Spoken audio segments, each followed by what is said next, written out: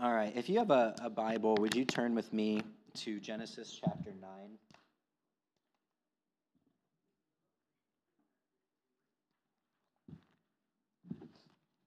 If you don't have a Bible with you or even at home, we've got these red ones in the pews, in the chairs, seat backs, and you can use that. We're on page 4. And if you don't have a Bible at home, take this home. This is our gift to you.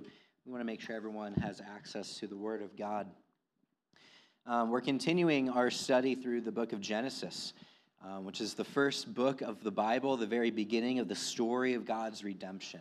And it's in this first book that we're learning the foundations of the faith that we hold today. And along the way, we're also finding these threads that connect the story from Genesis to the person and work of Jesus. And that encourages us and enables us to live out the faith that we see even in these stories. And we've got just another week of our time in Genesis part 1.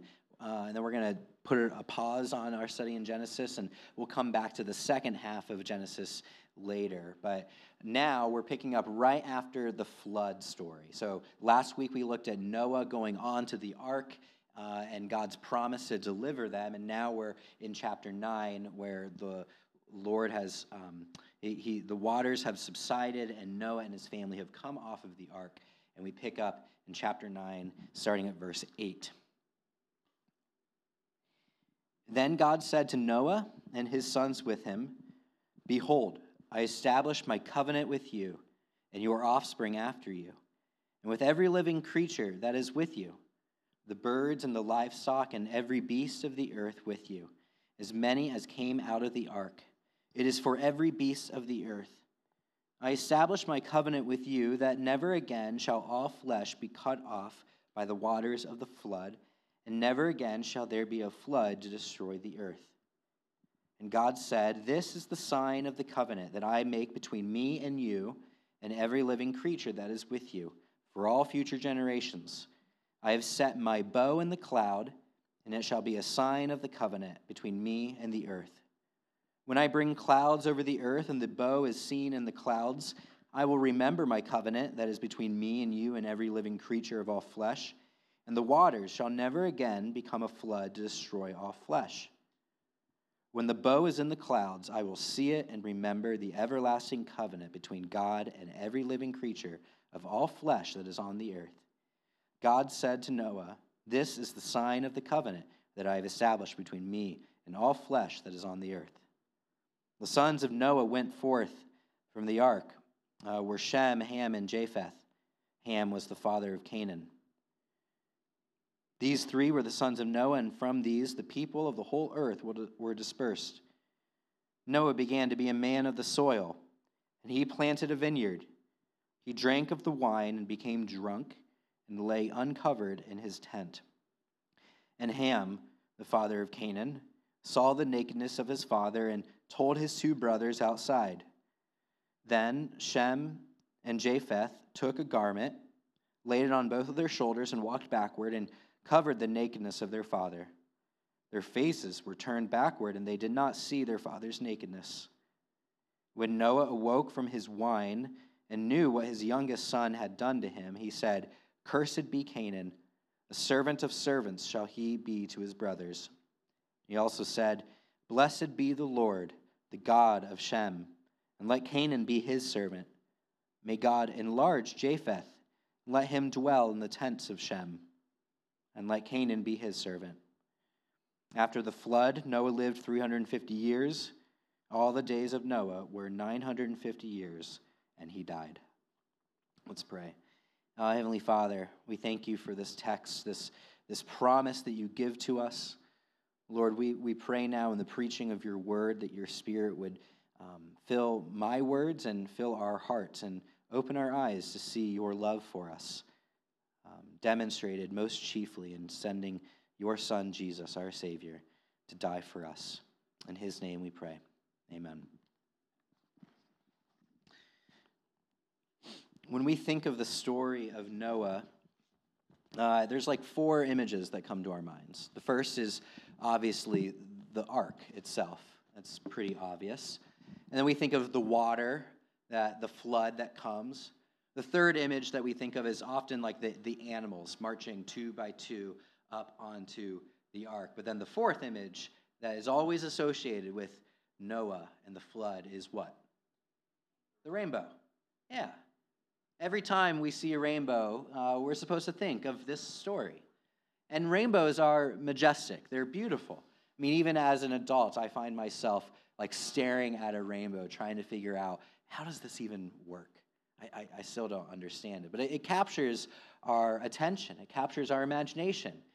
There's so much within the rainbow. It's a sign of something great. And that's even what the Lord says about it. It's a sign of his covenant, that when he sees it, he remembers something about his relationship to man. And when we see it, we should look at it as a sign as well. And a sign, like a stop sign, is a physical thing, a visible thing that you see, and it causes you to do something. It causes you to think about something or remember something, like a stop sign. You're driving down the road and you see the sign, and you know that that sign tells you to stop. The rainbow is a sign. When we see it, we need to remember something. This morning we're going to see 3 things that this rainbow is a sign for us to remember. So if you're taking notes, this is where we're headed. When we see the rainbow, we should see 3 things. First, God wants a relationship. Second, God is committed to that relationship. And third, God will uphold that relationship. First, God wants a relationship. Second, God is committed to that relationship. And third, God will uphold that relationship. First, when we see the rainbow, we should see that God wants a relationship with us. This is what verse 12 says. God said, "This is the sign of the covenant that I make with myself and you and everything on the earth." It is a sign of a covenant. Now, a covenant is not just a church word. It means something. We don't use it often today, but it means a promise set within the context of a relationship. Covenants are established when 2 or more people come together and they form an alliance of sorts, a relationship where they say, hey, I am binding myself to you and you are binding yourself to me. And together, we no longer exist as separate parties, but we have come together to form something new. Whenever we see the word covenant, we should think relationship and promise within that relationship. Sometimes covenants are given in the Bible where it's the creation of a new relationship. Perhaps 2 kings come together that are neighbors and they say, hey, we've been enemies, now let's form a covenant and become allies. So it creates a new relationship. But often, a covenant is given within the context of an existing relationship, and the covenant, it transforms that relationship into something new, something deeper, something weightier. The most common covenant that we think of today, you might not even think of it as a covenant, is a marriage. We looked several weeks ago at Genesis chapter 2, where God brings the first man and the first woman together, and there's a marriage ceremony. It's a covenant ceremony. And when we think about a marriage or a wedding ceremony, it is not as though that the groom and the bride are meeting for the first time there at the altar at the end of the aisle. Perhaps maybe in some arranged marriages that's the case, but often our experience is this bride and groom, they know each other. They've been together for a while. So what changes in this covenant ceremony? It becomes this new, legalized, formalized, deeper, weightier, more joyful relationship. A covenant transforms a relationship so that now the parties can experience something deeper and more joyful than what you had before. This is what we see God doing in chapter 9. He is establishing a covenant with his people, his creation, but it's not the start of a new relationship. Before God created Adam and Eve and told them to multiply and fill the earth, and he committed himself to them as their creator. That is a covenant. He created them and said, I will bless you. Now go and fill the earth. But that was back in creation before sin. And so the terms of that relationship were one thing. But now that sin has come into the world, the game has changed a little bit. And God has to establish or reaffirm his relationship to his people. And that's what we're reading here. God is creating or establishing, deepening this relationship that he has with creation. And we talk about this all the time in church, that God wants a relationship with us. It's implied in him making a covenant with us. But have you stopped for a moment and ever thought, what does it mean for God to want a relationship? It means that God is not distant. God is not some impassionate, unemotional, just being out in the universe that sort of orchestrates things like a puppet master. No, God is a person. The fact that he wants a covenant implies that he is a person who wants a relationship. It means that he is someone who we can know, that we can move towards, that we can listen to and talk to. This is groundbreaking in the whole ancient world, and it's groundbreaking today. That there's this higher power out there who is not some cold and distant and unknowable person or thing, but is the God of the world who desires to come close to us. And that is what we see in Genesis chapter 9, that God's character, who he is a God who wants a relationship with his creation. And so when you see the sign of the covenant, when you look and find and see a rainbow, ask yourself this: how is your relationship with the God of that rainbow going? Do you desire the same kind of relationship that that rainbow is telling you he desires of you? Are you moving towards him as someone that you can know? Are you hearing his word to you through Scripture? Are you spending time praying to him and talking back to him? When we see the rainbow, we should ask ourselves, do I want this relationship that clearly God wants with me? That's the first question that we ask when we see the rainbow. It is a sign of the covenant. He wants a relationship with us. The second thing that we need to see or think about when we see the rainbow is that God is committed to this relationship. The rainbow is a sign that God is committed to us despite our sin. Verse 11 tells us that this covenant with us that is established, it's this promise: I will never again shall all flesh be cut off by the waters of the flood. Look, sin still remains after the flood. And God says, despite your sin, I am making this covenant with you.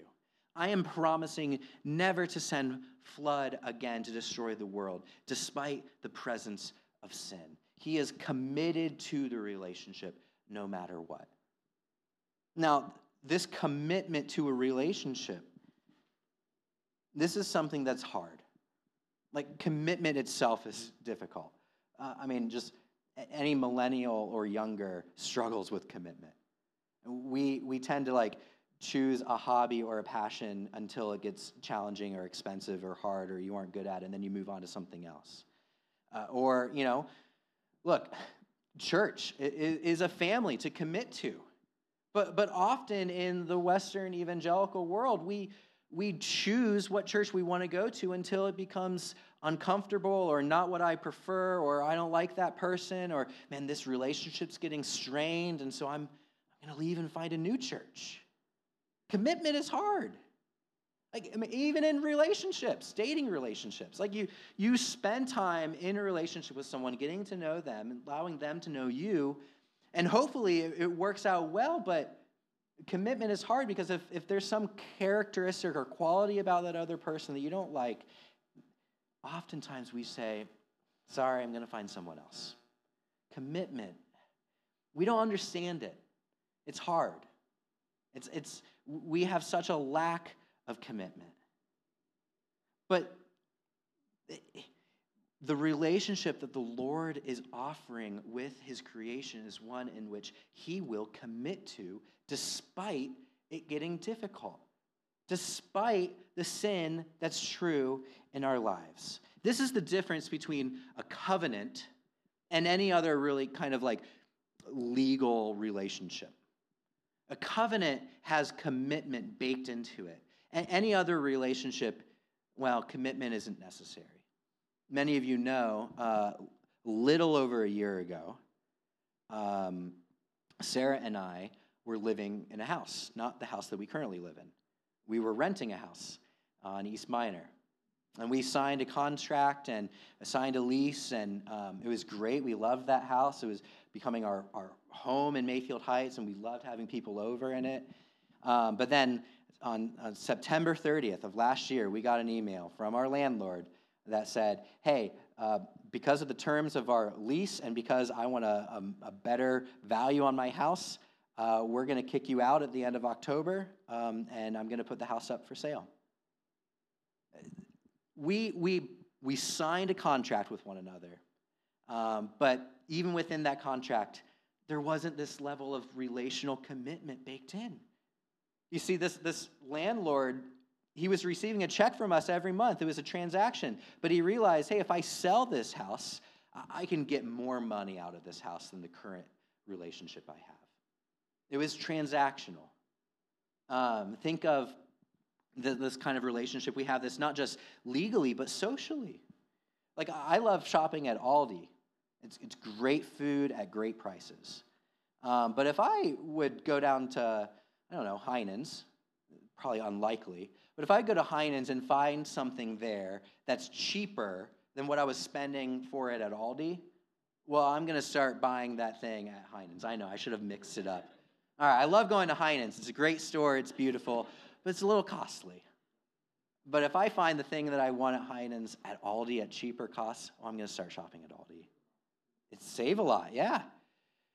We exist in these transactional relationships where we're committed as long as it benefits me. But as soon as I can find something better or more affordable or of higher value or more pleasurable, well, I'm going to end my relationship with this and move on to that. But a covenant has commitment. Because God looks at the world and says, this is going to be difficult. These people are going to be challenging. They're going to turn their back on me. They're going to betray me. They are going to rebel against me all the time. And yet, I am committing myself to them. God wants a covenant relationship because he is committed to that relationship.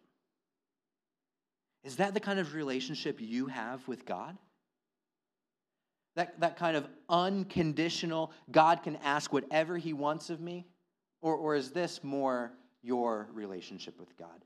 God, I will obey you if you give me what I want.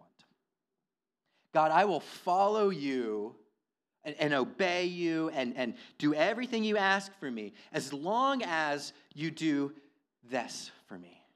As long as you show up where I need you.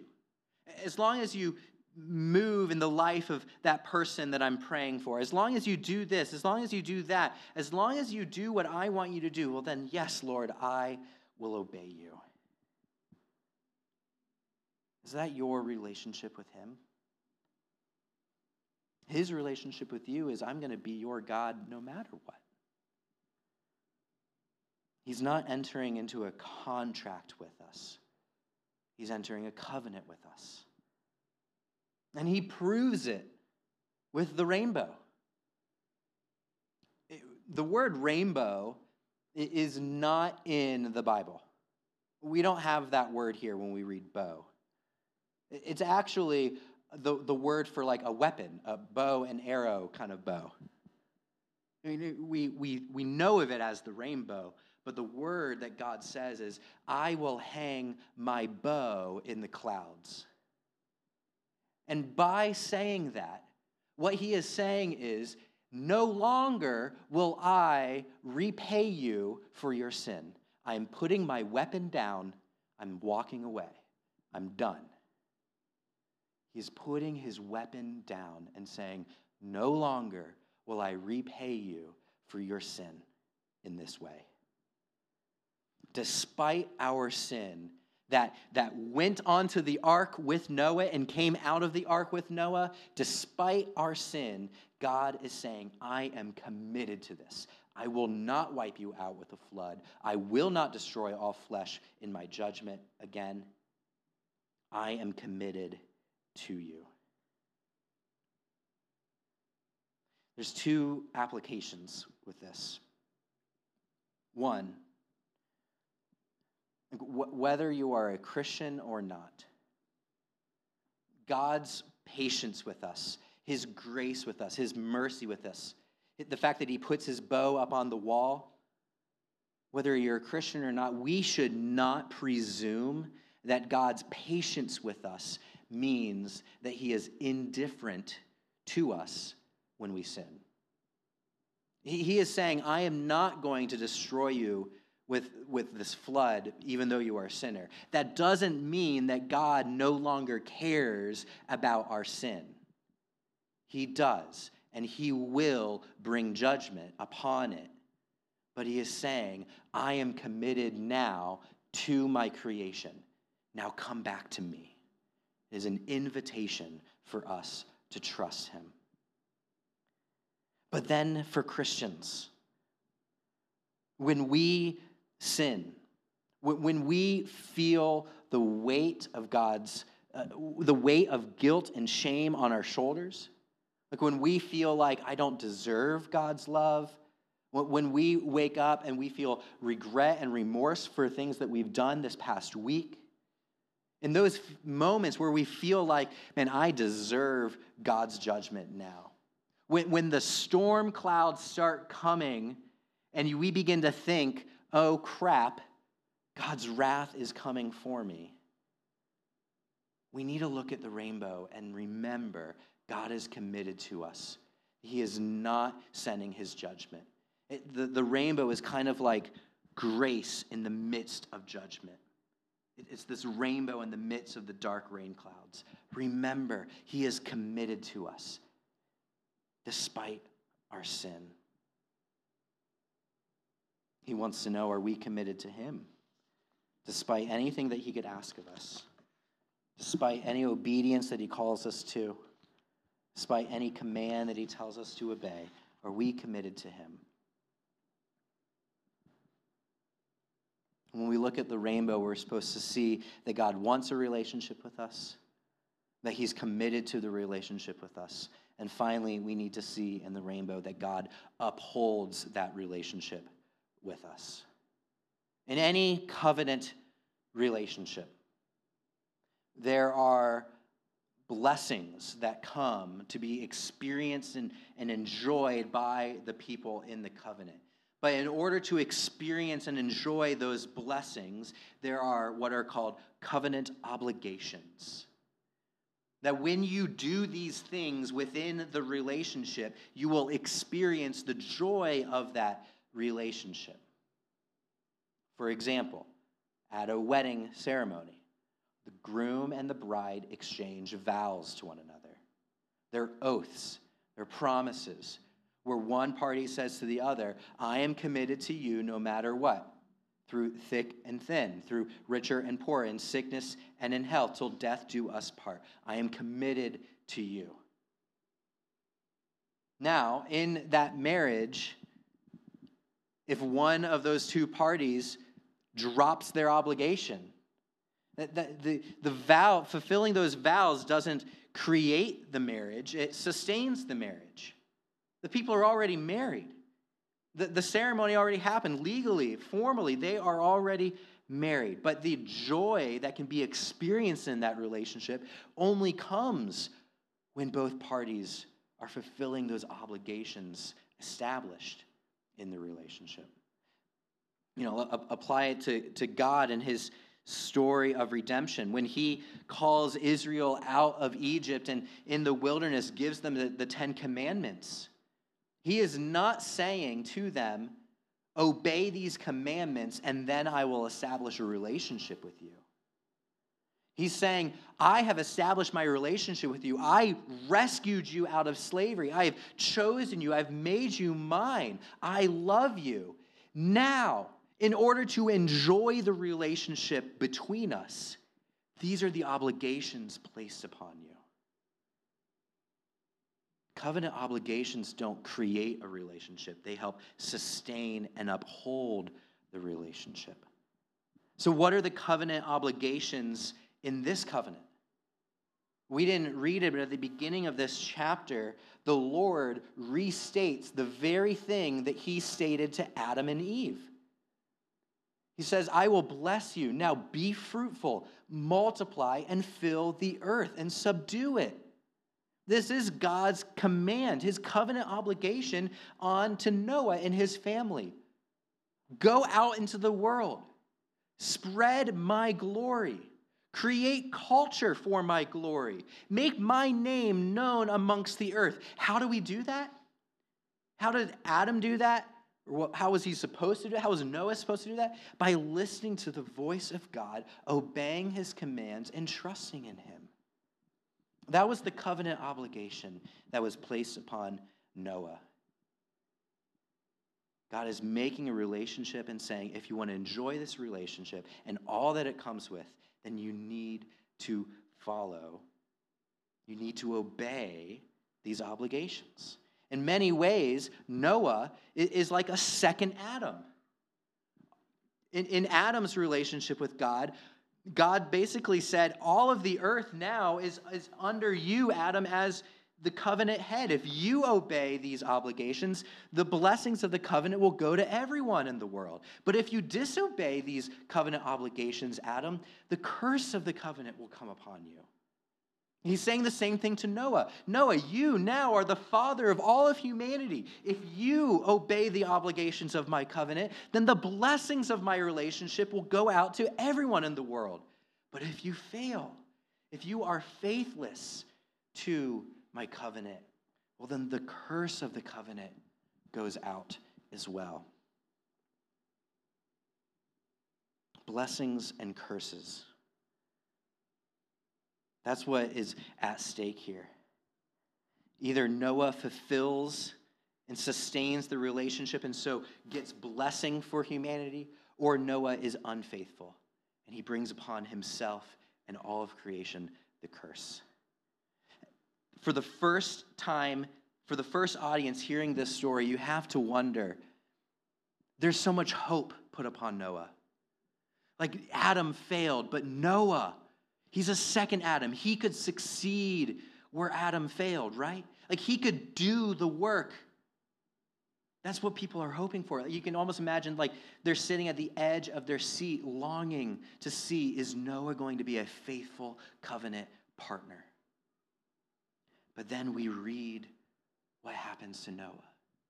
Starting in verse 20, we read that Noah becomes a man of the soil, just like his father Adam. He plants a garden and grows a vineyard, just like his father Adam. But Noah gets drunk. He lays in nakedness, shameful nakedness, just like his father Adam. Noah, the one in which we hoped could be a faithful covenant partner, was just like his father Adam. And friends, you and me are just like our father Adam. We are unfaithful to the covenant.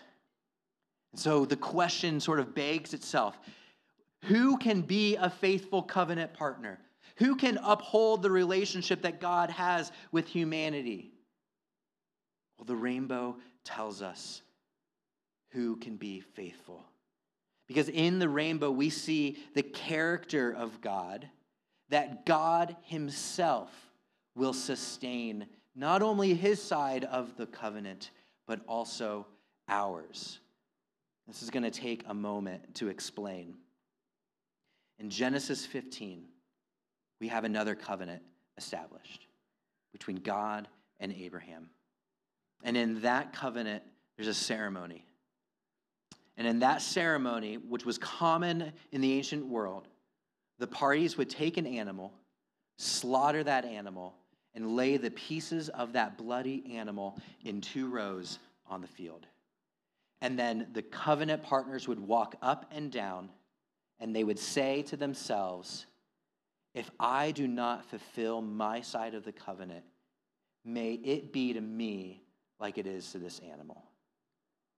In essence, they are saying, I will fulfill my side of the covenant, and if I don't, may I be cursed. But what's beautiful about Genesis 15 and what's beautiful about this sign of the covenant is that in both instances, the Lord himself walks by himself through the animals. He says, you cannot be a faithful covenant partner, but I will be both partners. I will be faithful to the covenant where you are faithless. He's saying, if you are faithful, well, then let the curse fall upon me. Let the curse fall upon me. And we see this in the rainbow. Have you ever wondered why the rainbow is bent the way it is? Maybe there's some physics involved. I don't know. But if it's true that the bow is a weapon and it's hanging up, you might expect that weapon to be aimed at us, ready to fire when our sin gets too bad. You might think that bow should be aimed at us, ready to send God's wrath against sinners like you and me. But that bow is aimed up. The arrow should be shot through you and me, but we see in the rainbow that the arrow, when it gets released, will pierce the heart of God.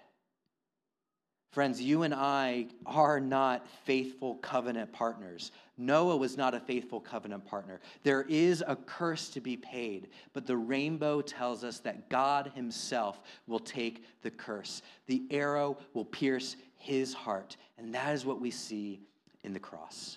Jesus, God himself, come in the flesh, faithful covenant partner. Always listened to the voice of God, always obeyed the commands of God. He is not the second or the third or the fourth or the fifth Adam. He is the last Adam because Jesus did everything that was asked of him. He did it perfectly, and yet he received the arrow through the heart. He received the curse of the covenant faithlessness so that anyone in him might receive the blessing. Friends, we're all born into this world children of our father Adam and children of our father Noah. And yet through faith, we who are faithless can receive the blessings of God's love and care and mercy and forgiveness through Jesus, our true covenant partner. Friends, when we do not feel faithful, and it happens all the time, when we do not feel faithful and we fear God's wrath, may you look at the rainbow and remember that when we're faithless, God remains faithful. Let's pray.